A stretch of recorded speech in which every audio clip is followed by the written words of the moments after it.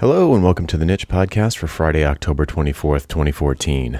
I'm Jonathan Stark. I'm Kelli Shaver. And we're here to talk about building apps that run everywhere using open web standards like HTML, CSS, JavaScript, REST, and JSON.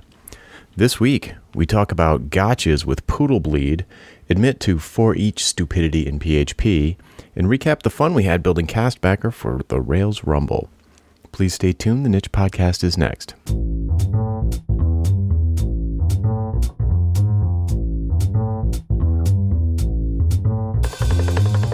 Good morning. Good morning. Just shambled into the niche cave. Getting coffee was a bad idea. Oh, really? Yeah, when I got up, I got the littlest toe on my left foot. I got the toenail caught on the rug and ripped it right off. Oh. Yeah. I'm awake now. Yes, a prolonged scream will get your adrenaline going.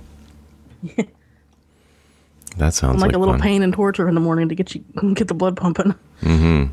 I'm in this case pumping into a puddle on the floor, but hey. Ew. I was going to say, speaking of pain and torture, I upgraded to Yosemite. Oh. Which is always fun. I don't know why I did it. Yet. I was I've got too much stuff going on. I know. I can't stand that little badge, though. I just can't stand it. I don't have the little badge. I know what it is. I don't have the App Store on my dock, so I don't care. Right. I had to go into the App Store for something else, and every time I go in there, I'm like, So finally I was like, the Rumble was the big thing that I was waiting to do it. So I was like, after the Rumble. It's after the Rumble. I'll go ahead. It's a pretty significant change. It's the biggest change in a while. Last I heard, Homebrew didn't work with Yosemite, so I'm holding off. Yeah, it broke my MAMP install too. Ugh. Yep. Anywho. I just don't feel like dealing with a busted development environment right now. Well, the first thing I tested was my Vagrant box, which does work. Awesome. Yes, and that's one of the things I want to talk about today, which is how freaking awesome Vagrant is. Yeah, I've been thinking, I have a Postgres, I have Heroku's Postgres app installed, and I have Ruby running natively, and through RB env, and I have MySQL installed and MAMP and all that stuff. But I'm thinking, if I had to start over from scratch, I'd just set up Vagrant boxes for all these things. Yeah, right. Can you run multiple ones on the same machine? Like, could you connect to an external, air quotes, database from one Vagrant box to another on your machine? You can run multiple Vagrant boxes at the same time. They have to forward to different ports, obviously, and it's just resources that you're taking up. Huh. Well, we can get to all that when we get to all that. Yep. But I guess we should do housekeeping. Probably so. Yeah. We both got some schedule weirdness coming up. Yeah, big time. Conveniently, we scheduled it at the same time for the for the podcast. It's convenient. Conveniently for the podcast. So we recorded an episode a little while back that was very sort of like a long, protracted pontification about something that I can't even remember what it was. I was trying to remember the other night if we even still had that. I have it, yeah. It doesn't matter. I have the episode still, and I remember when we recorded it was like a 2-hour long episode, and there was a really natural break right in the middle of it. So we were like, it's like, didn't want to throw it away. And I was like, we are going to be, I was like, I'm not going to be able to record while I'm in Disney. So, so we saved that, and that will be the recording next week, assuming that when I go through and edit it, it still makes sense and seems valuable. But I remember thinking at the time that it was a good sort of non-news related generic kind of philosophy episode. Yep. So you've got that to look forward to, dear listener. And then the week after, we're actually going to have 2 weeks that the recording is going to get weird. Because next week you're leaving, but then the week after, you're not going to be back until the 6th, and I've got the eyeball zapping on the 6th. Right. Interesting. We'll figure something out. Maybe we can record another one before I leave. Yeah. That'd be good. I would hate to skip. So we'll figure that out. So that's housekeeping. And I don't know, did you have anything else housekeeping wise? That's definitely the big deal. I don't think so. Cool beans. Let's see. We have a bug report this week. You want to do that? We do, yes. Your weird PHP bug. Yes. And, well, that's right. I forgot about that one. We also have the POODLEBLEED bug, which will, it could affect someone else. It's not hyper specific. So I'll start with that one because it's kind of easy. It was like, oh, another day, another critical security vulnerability on the internet. Yeah. There was a lot of those lately. Yeah. So there's this thing called, the acronym was Poodle. It stands for something padded Oracle, blah, blah, blah. And so some joker dubbed it POODLEBLEED and made a funny logo for it. So there's your bug, POODLEBLEED. And what the bug was, I don't know exactly, but basically it amounts to someone being able to perpetrate a man-in-the-middle attack on you because browsers they do like negotiation with web servers before they decide which type of encryption to use over HTTPS. And I guess spoof the web server? Or? Yeah, yes, exactly. If the web server supports SSL version 3, which is pretty old, and I don't know if most or many or how many, but TLS is really the new SSL, and that's what you should be using. But during the man-in-the-middle attack, if the web server supports SSL version 3, then they can force your browser. They can pretend that the man-in-the-middle can pretend that the web server doesn't support TLS. And if your browser supports SSL version 3 and the web server supports SSL version 3, then the man-in-the-middle can get those two things talking to each other over SSL version 3 because they degrade down. And so they can find one that they can both speak. And apparently there's some vulnerability in SSL version 3 that allows the man-in-the-middle to not be detected. So that was a long story. But anyway, so it's really easy to check for. I'll put a link in the show notes. You can just go to this webpage, type in each of your domain names. It'll tell you if it need to fix it or not. In Apache, it's super easy. It amounts to going into your Apache config and just go in there and search for SSL v2, and that will almost certainly have a minus sign in front of it, meaning don't use that. And you just add a minus sign for SSL v3, and and you restart the server and restart Apache, and that's it. Cool. So no big deal. Yeah, it's not code you have to patch or anything. You just comment out the config. Yeah, exactly. Just update the config. So super easy.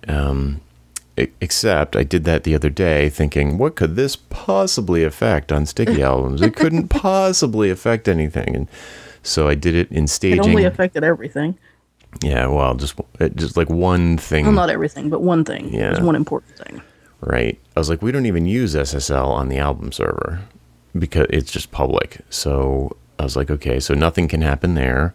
And I tested the builder, so the actual application part where people log in, and that was working. I didn't test every single page, but I was able to log in and nav around and stuff. So I was like, okay, I'm not getting any security warnings. That's no big deal. Fine. Okay, great. And then, of course, like 15 minutes later, everybody like explodes in chat, like customers they can't see the preview inside of the builder. And I was like, it has to be. So I go in, and sure enough, inside the builder, there's an iframe pointing at the album server that shows you what your site is, your album is going to look like as you're working on it. Yep. And it has to use HTTPS because that it's required for the builder server to do that. So right.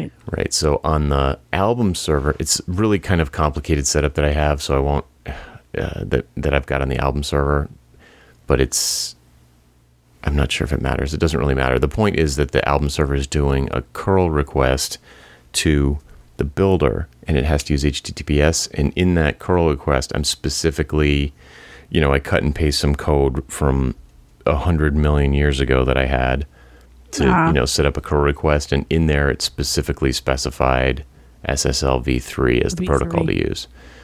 So again, an easy fix. Easy, yeah, totally easy. I just switched it to TLS and boom. So, dear listener, the takeaway is that if you've hand coded any hand coded any curl requests anywhere, and you do this update, you might want to grep around and see if you've got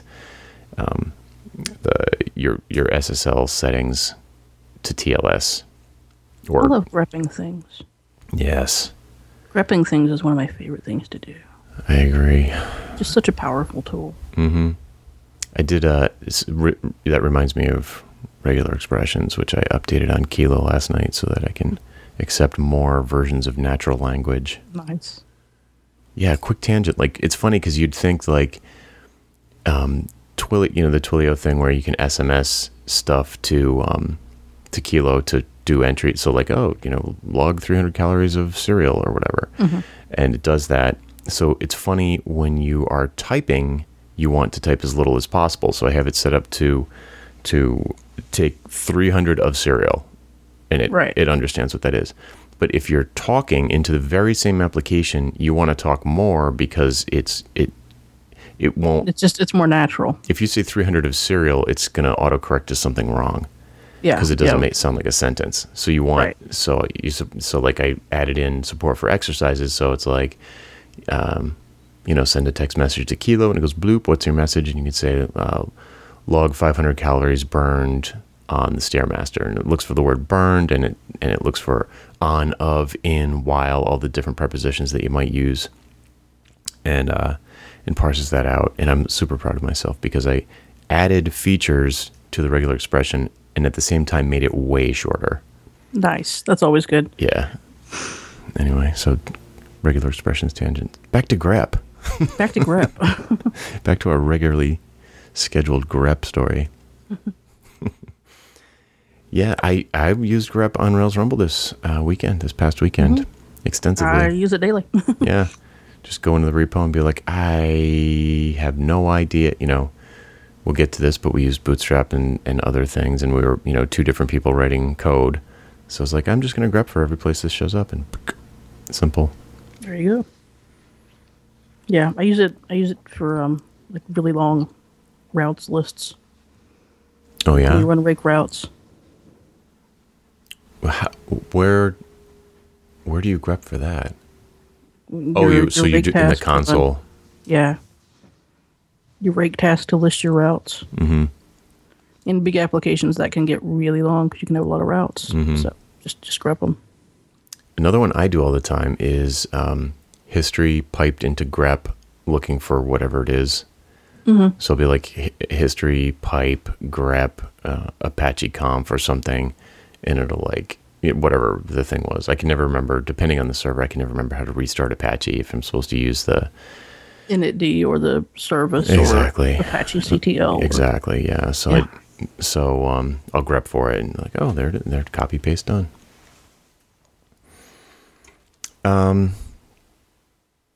So this week in grep, what were we talking about? I can't even remember now. You were talking about. No, that was what we talked about after grep. Yeah, that was the tangent off the tangent. Yeah, POODLEBLEED. Oh, okay. So we finished that. That was that. Yeah, we did. Sweet. We're ready to move on to the next thing. The next thing was a really wacky PHP bug. Yes. And this is kind of embarrassing because it's kind of a noob error, and it's like way back when I was very first learning PHP in like 2002 or something. I immediately, I had a friend, Jamie Thomas, who was like basically holding my hand through the whole thing, like, and she was giving me little code snippets and like helping me deal with stuff, and I just loved it wasn't that I loved PHP, I just loved what you could do with PHP. Mm-hmm. And there are a bunch of ways. PHP is like so. The origins of PHP are such that there's like a million ways to do the same thing. Yeah. And way back then, I basically made a bunch of sort of black and white decisions. When I would come to one of those points, I'd be like, this one is maybe a little more clever, but this other one's more reliable. I'm never going to do that first thing. Yeah. I'm never, ever going to do that. And so there are a lot of times when, and this is one of those times when like years later, I'll still remember that clever, simple way, and I'll use it and get bitten by the thing that I forgot was the reason I didn't use it in the first place. You know what I mean? Yeah. Like I forgot that I didn't use it. That's why I'm not doing that. Yeah. Because that just sucked 3 hours. It was more than 3 hours. It was like 2 days of me trying to figure out what the problem was there. Yeah. We had a Rails bug a while back, and I don't remember what it was, but we hit it like 3 times before we realized, it's that again. And it might have been, I can't remember, it might have been a Rails bug. It might have been something we were doing in Sinatra when we were making little Sinatra apps. I can't remember, but we kept hitting it. There was, when we were recording those videos, I remember there was some very big surprise bugs. And I remember one that was just like, you were using like create an array on the fly syntax, and you used like the wrong style braces or something. It's just like that clever stuff can really bite you. But anyway, so this one, probably everybody who knows PHP is just going to be like, what an idiot.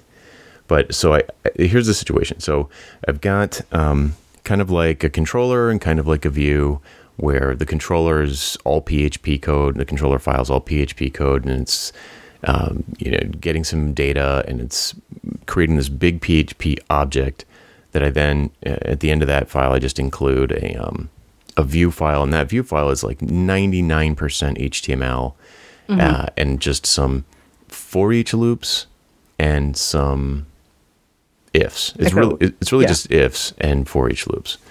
So I'm not setting any variables. I'm not doing anything like that. It's like as logicless as possible. There's just some conditional branching and some flow control. Right. So, okay, great. So I'm going, but it's really hard to debug the PHP in that page because there's so little of it, and it's like tons of HTML. And so I'm in that page, and there is a for loop that loops through this pages array. It's an array of page objects, and I put in, and it's like the array's wrong. It's like flat out wrong. Like the array should have 4 items in it. It was like homepage, services, testimonials, and contact. Yeah. It's a tiny little array, and you run it, and every single time it would come out gallery was one of them. So it was like home, services, gallery, contact. And when you'd run it, it would always come out home, gallery. So one of the pages would be gone, and then one of them would be duped. Yeah. And I wasn't setting anything. And I'm No, it was just you were going through them with for each loops. Right. And so I'd put a print R right in front of the for each line, and the array would be correct. And then I'd put a print R right after the for each line, just inside the loop, and the array would be gone. It'd be screwed up. So it was like, what? For each is modifying the array? Right. How the hell? Yeah. Yeah. That's what it looked like. Yeah. You're like, go home, PHP, you're drunk. Yeah. So I was sitting there thinking like, okay, I'm using the alternate PHP syntax, this sort of HTML tag looking one. Maybe it's that. I wrote it with curly braces. I'm doing all these things because obviously it was something weird. Yeah. I'm like thinking like, what install am I using? What version of PHP is this? Is this a new version of PHP that does something new that I don't know about? All this stuff. So then I'm like, I don't know what made me think to do this, but I changed the loop was for each, open paren, pages as page, close paren, colon, close PHP. So I go, just for giggles, I changed it to for each pages as phage, so like not page. Right. And it worked. Right. And immediately as soon as I did that, I was like, I know what the problem is. Because in the controller, I wanted to save 10 seconds of typing. And instead of, so in the controller, I loop through this array, and the array comes from the database, and there's a bunch of stuff. In order to not put logic in the view file, I need to calculate and add a whole bunch of stuff to that object. And one of the things I do is I loop through it looking for consecutive items of the same type, and I collapse them into groups. So I loop through the entire array first, and I need to modify it as I'm going through. So, okay, what I should have done, and what I always do when I'm going to modify an array that I'm looping through, is I use a for loop, and I use the, like a very, like so in pages, colon I, right. I always do that.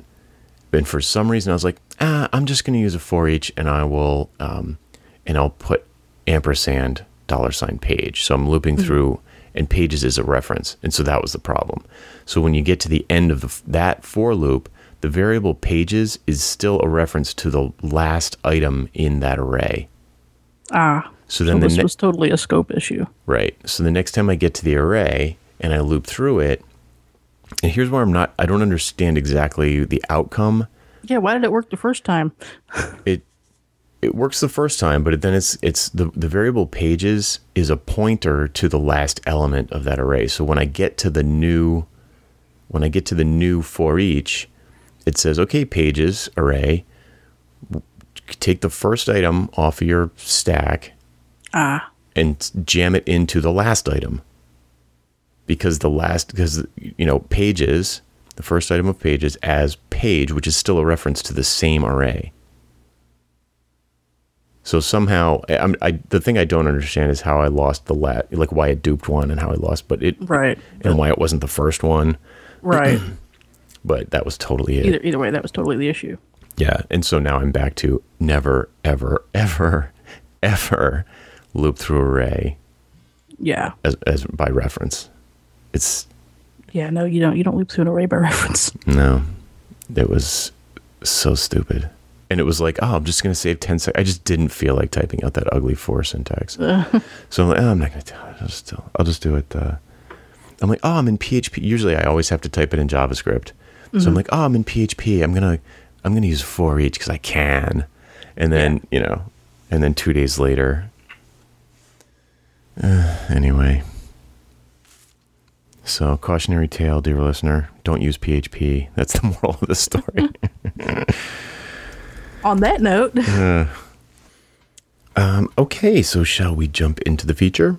Sure. Excellent. So, today we are going to talk about basically the postmortem of our Rails Rumble weekend last weekend, which was fabulous. Thank you very much. It was super fun. Yeah, it was a blast. Yeah, the only downsides I had to it were that, one, I caught a head cold on the second day. I started getting sick. And that's also the day my heat went out. So yeah, and what didn't you say at one point you had a fan going because it was super hot, and then, or was that a previous day? No, that was like Friday night. I had a fan going because it was hot. Yeah. But then it got cold, and then my furnace died. Yes, and the sleeping wasn't. I don't feel like we burned too much midnight oil. I mean, I wish I knew how much we coded. I suppose we could look at the commits. Yeah, you got more sleep the second night than I did. Yeah, you at one point were like, I can't sleep. You were like punchy, and I was like, go to bed. Yeah. And I went to bed, and you ended up doing a ton of stuff. It was like Saturday night into Sunday morning. Yeah. And you got Leadfinger on your caps key. Yeah. It's like all over the place. The first two letters of every word were capitalized. Right. It's funny. Cap happy. Can always tell when I'm getting tired. Yeah. Moving that finger is just too much effort. Why doesn't it just know? So it was, I've said this before, and I'll probably say it again, but I'm super, super comfortable with Rails now. Between the Vagrant box being my sort of configuration all set to go, and just going through that loop of how to start the server, how to stop the server, when you should run bundle, why you should run bundle, when you have to run migrate, all that stuff. All that stuff is like, I just did it enough times that I don't need to understand it. I just know that, like, if something's wrong, I probably want to do one of those things. And it was a little bit more confusing because you were doing all this stuff that caused me to have to do any of that. So it was kind of like, You didn't see it. It just, you suddenly had to. Yeah, so I would just, after I'd do a pull. If something broke, I'd just go in and run bundle, and then I'd run rake db :migrate, and then I would restart the server, and everything would be fine. But man, it's like it's pretty sweet. It is definitely pretty sweet. I have no complaints whatsoever, and I'm super comfortable with the way the files are set up, because that's the way. Because a couple of times ago, when I attempted to take the plunge with Rails, I started structuring my PHP directories that way, which I love. It's so much better. Yeah. It's so much better to follow that format. But yeah, it was a lot of fun. I expected you to have more. I kind of expected you to have more Rails issues than you did. Well, I only ever touched view files. Yeah. Which are super easy. I mean, it's like, that's just wicked easy. Like I didn't even look inside of a controller. Which is, controllers and models are where, let's see, I don't know. That's where a lot of gotchas would have hit me. Hidden me? Yeah. Hidden? That's the word. Hidden you? Yes. But since I didn't have to do that, I mean, God, like there's the gems thing is just like so great. It's like, oh, devise, OmniAuth, what else? Paperclip, S3, just Bing, Stripe. Yeah, let's not forget Stripe. So Bing, bang, boom. It's you kind of have to be crazy to code something from scratch. I mean, really, it's pretty great. So I probably will eat those words again. But so the thing about it is, the thing with me is like whenever I start a new thing, I just start super small with a couple of pages. And so I tend to be like, oh, I'm just going to write the PHP and then I'll rewrite it later maybe. And then it grows and grows and grows. And even though it stays organized, it never gets, you never get that like huge parabolic curve of productivity that you do with Rails after you get over that little hump at the beginning. It's like, right. Because we spent like 2.5 hours doing some initial configuration, but then after that, it was just, we were rolling. Yeah, that is true. I mean, it was a solid 2.5, maybe even closer to 3 hours of setup. And that's the 3 hours that would have been 6 hours if it was just me, or maybe 2 days if it then didn't you go would have got smoothly. frustrated and given up on it. Yeah, and then I would have said, well, how come I'm not just doing this in PHP? PHP. Yeah, but part of the reason that took so long is because Heroku config stuff has changed a bit since the last time I used it, and I wasn't expecting that. And we wouldn't normally be using Heroku anyway, so... Right. Not that there's anything wrong with it other than the price. It's just kind of expensive. Yeah. So that was pretty great. So I guess we should point out that by the end of the weekend, we had... so if you recall, dear listener, we were using the skateboard approach. We were. Of working on it. But it turned out that the skateboard was actually pretty big because you needed login, you needed payments. There's a bunch of stuff you needed for it to be viable at all. Yeah, it was like at least a 2-person skateboard. Yeah, exactly. Like if Dean came and made a skateboard, it would have been this. Right. So, and then there were a bunch of features that we had kind of slotted into scooter, bicycle, motorcycle, car. But after that, we were kind of just picking them off and just putting in the ones that were going to be easy and not break anything. Yeah. So it got a little picky, choosy after the skateboard part. But there was a point Friday night into Saturday morning where we were like, oh, we're not going to have a problem finishing this. Yeah. And it did take us, I was like, arbitrarily at one point I said, let's try and get this like stable by noon on Saturday. And it ended up being more like dinner time on Saturday when I felt like it was, like if we had to stop right then and turn it in, it would have been okay. Right. But still. Yeah. I mean, that's pretty rad. That was like, we started at 8 p.m. on Friday night, which was midnight UTC. And, got 4 hours of sleep that night. Yeah. So like, in 20 hours, 2 people in 20 hours basically had like a working crowdfunding site. Yeah. So that's pretty sick. And then Sunday, I mean, a ton of time on Sunday was spent polishing CSS stuff and debugging. I mean, you added a bunch of features overnight and then when I jumped on board Sunday, it was like creating fake podcast data and just all stuff to make it easier for the judges to go through and evaluate. Yep, debugging and polish. Yeah. So excellent. So one of the things, I don't know if you have anything to add before. Maybe we should recap what we built. Yeah, that's true. I know we've mentioned it, but it would be. We have, but. So Castbacker is like Kickstarter for podcasts. It's the goal is to make it super, super simple for listeners to back podcasts. And it is super, super simple. Yeah, it really I don't think it could be any simpler. No, in fact, when we got done Sunday, I'm like, we've made this so easy, I'm afraid people are going to think it's insecure. Yeah.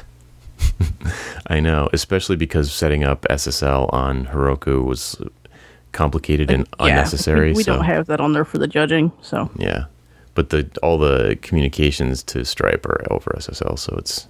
Yeah, and it's all in test mode anyway right now. So theoretically, the only security vulnerability or the only security no we did is that people can log in. So to Castbacker itself.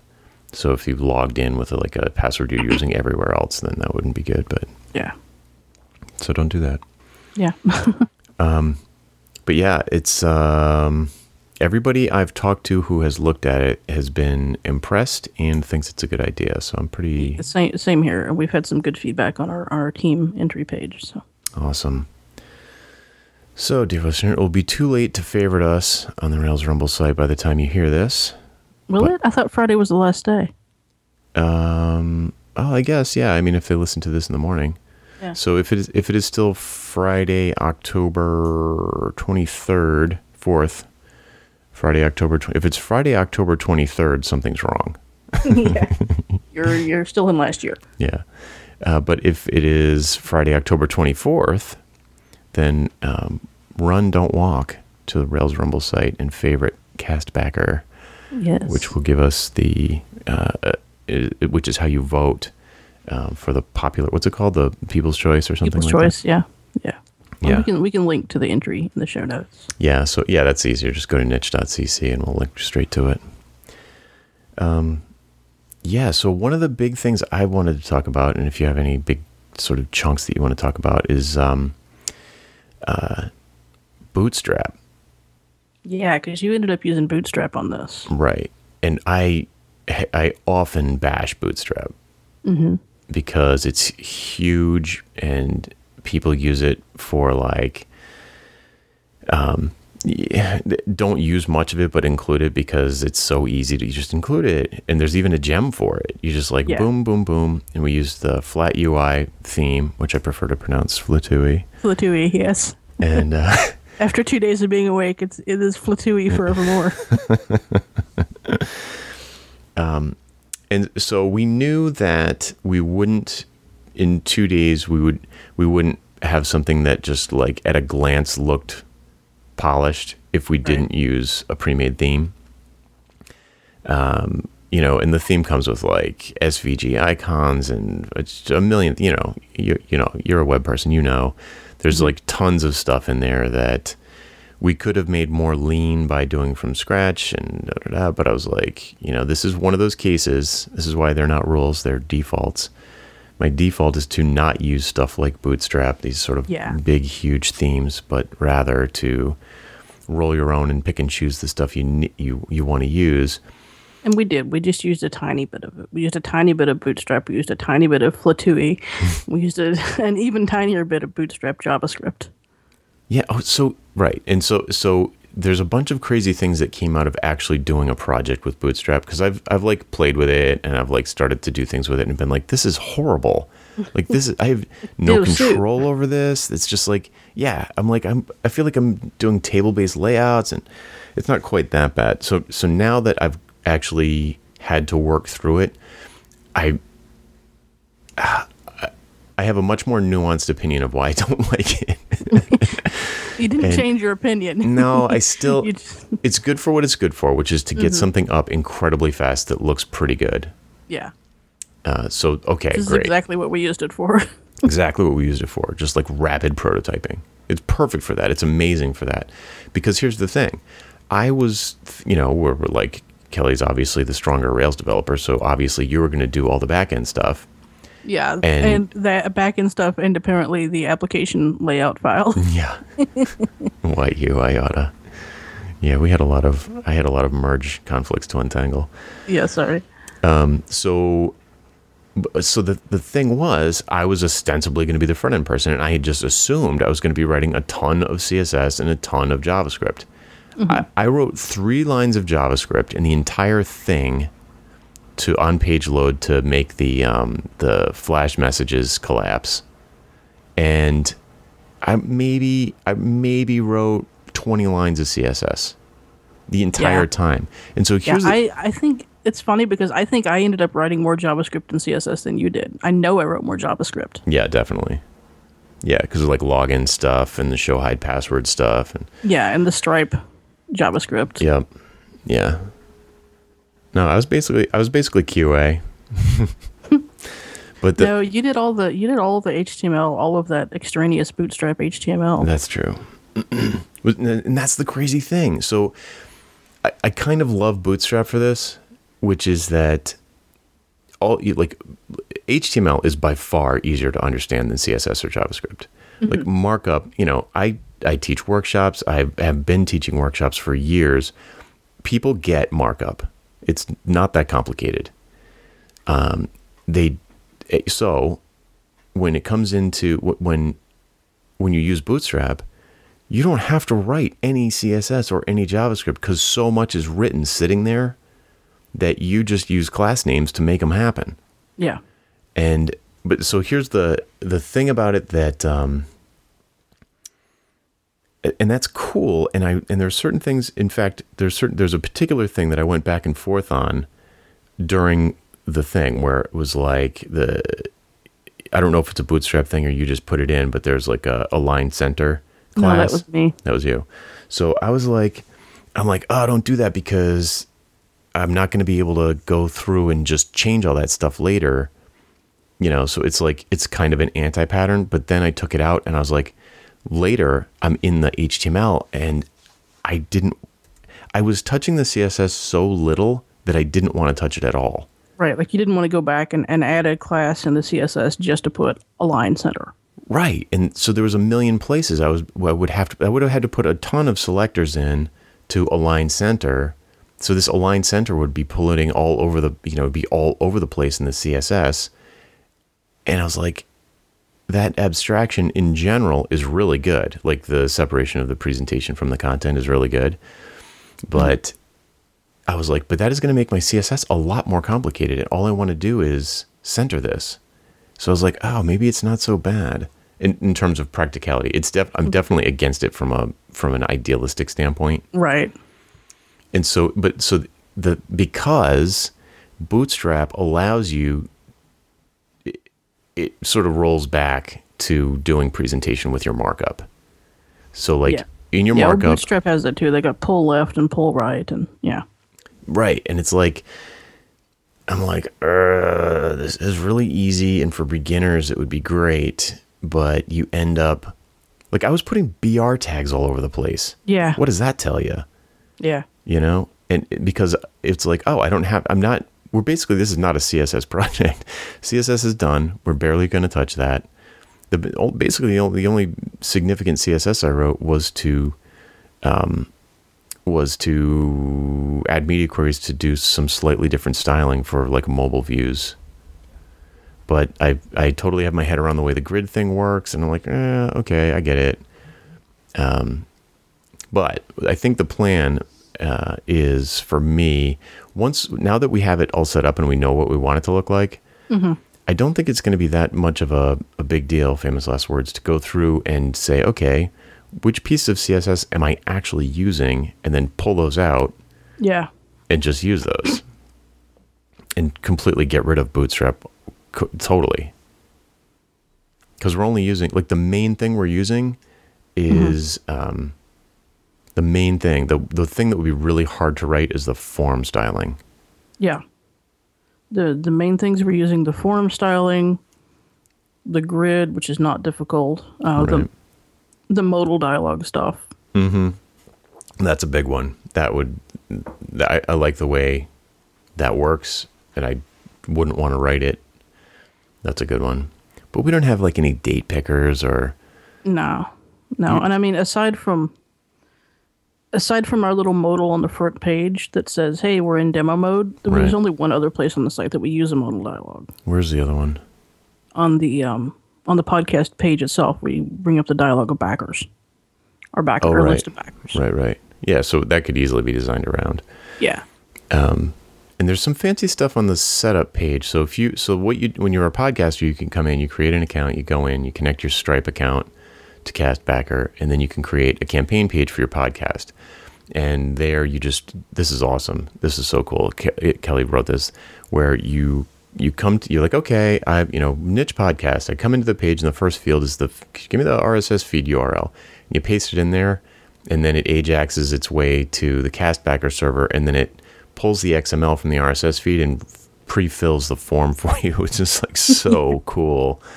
It's the best. I'm so glad we added that.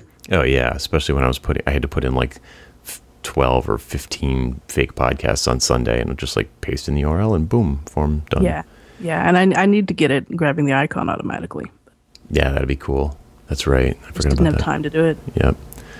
So then you go farther down the page, and sort of Twitter-like, you can set your header background color, your header foreground color, your body background color, or body background image. You can set some stuff to customize the page.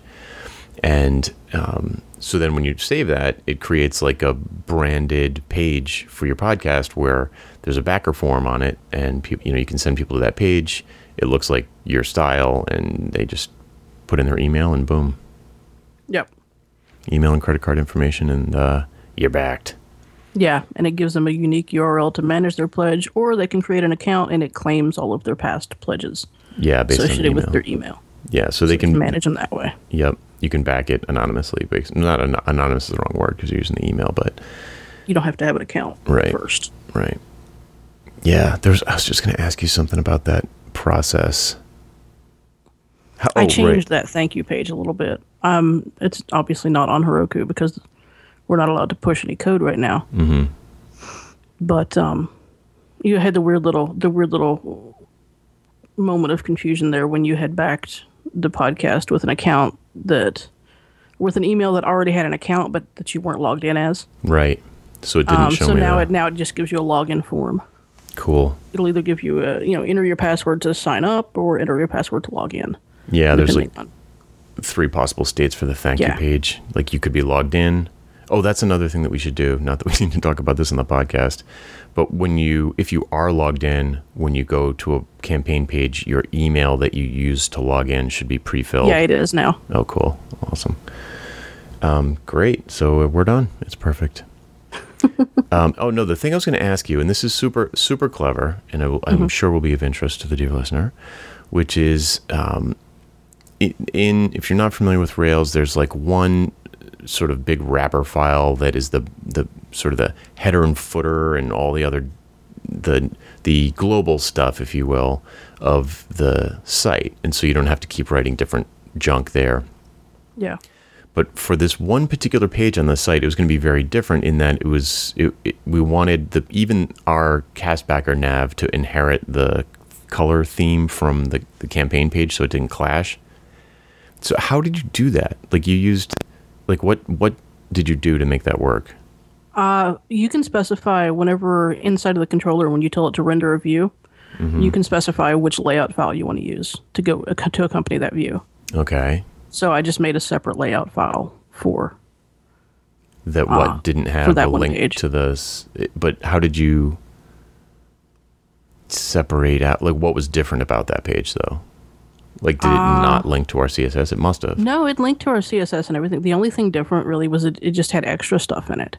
Okay. Like I was auto-generating some CSS inside. Like I was generating some CSS with that to apply the custom theme. Gotcha. So you like inject it into the head in a style tag. Yeah. Yeah, I'm doing the same thing on Sticky. Cool. Well, that's a lot less complicated than I expected. So inside of the controller, you just like yield a different file. Yeah. Cool. I just like use the podcast layout file instead of the application layout file. Yeah, it's pretty cool. And you end up with this page that's like, well, you're going to see it, dear listener, because we're going to have one when it goes live. Yeah, definitely. Yeah, it looks nicer than our site. Hey. No, it does. Well, you didn't. I don't think you spent 2 days on niche.cc. No, that's my MO. It's the web. It doesn't have to be perfect. So, so we are super excited about it. If you do hear this in time, please go to niche.cc and find the show notes for this episode and go favorite us, which is just like voting. Yes. It does require a Twitter account or a Heroku account, which is a super big drag. Yeah, kind of, yeah. Because you may not be on either of those services and there's no alternative. But if you are on Twitter or Heroku, then you can log in and vote for us. That'd be great. I'm super happy with how it turned out, given the 48 hours. Like the only thing that I really want to add to it, I mean, we had more stuff on our list, but the big thing for me is to add the verification. Yes. Which is like I could go once after the judging is over and we have it hosted on our own server, I could just go in and be like, just put in the This American Life. Yeah, the feed and just be like hope people find it. Like, oh look, I can back This American Life. Or like try and paste it into Facebook or something. And I could be getting $4.95 per month from This American Life listeners, even though I had no association with the podcast. So we're going to set it up so that you can verify ownership of the podcast. So there'll be verified podcasts where the podcast owner has to do one of a set of things to their site or domain name and their DNS. You can do some stuff to indicate that the person who has the Castbacker account is the same person who owns the podcast. Add a meta tag to your feed. Put something on the Yeah, put a file on the server or whatever. Yeah. So, geez, did you have anything else that you wanted to call out? I don't know. I mean, it was a pretty straightforward build as far as the back end stuff. I don't think I really had any major gotchas. It took me I ran into a small issue when we were getting going there with the Stripe stuff, but then that was because just rushing things on my part because I was excited and in a hurry. But I mean, it was all a pretty straightforward, and it occurred to me that oddly this was the first time I've ever parsed an XML or an RSS feed in Ruby. Oh yeah. Yeah, and that seems like such a normal, common thing that you would do. Yeah. But this is actually the first time I've done it.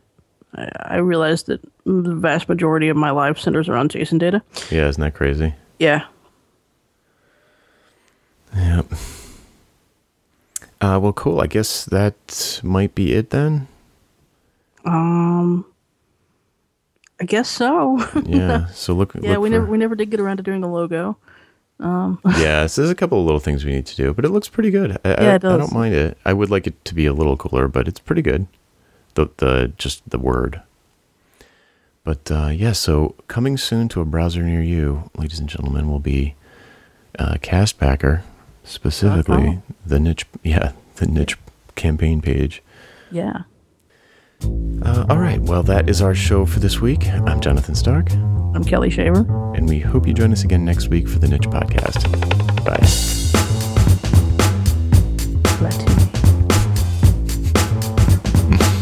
Flatulai. No, that's something different. No, that's something entirely different.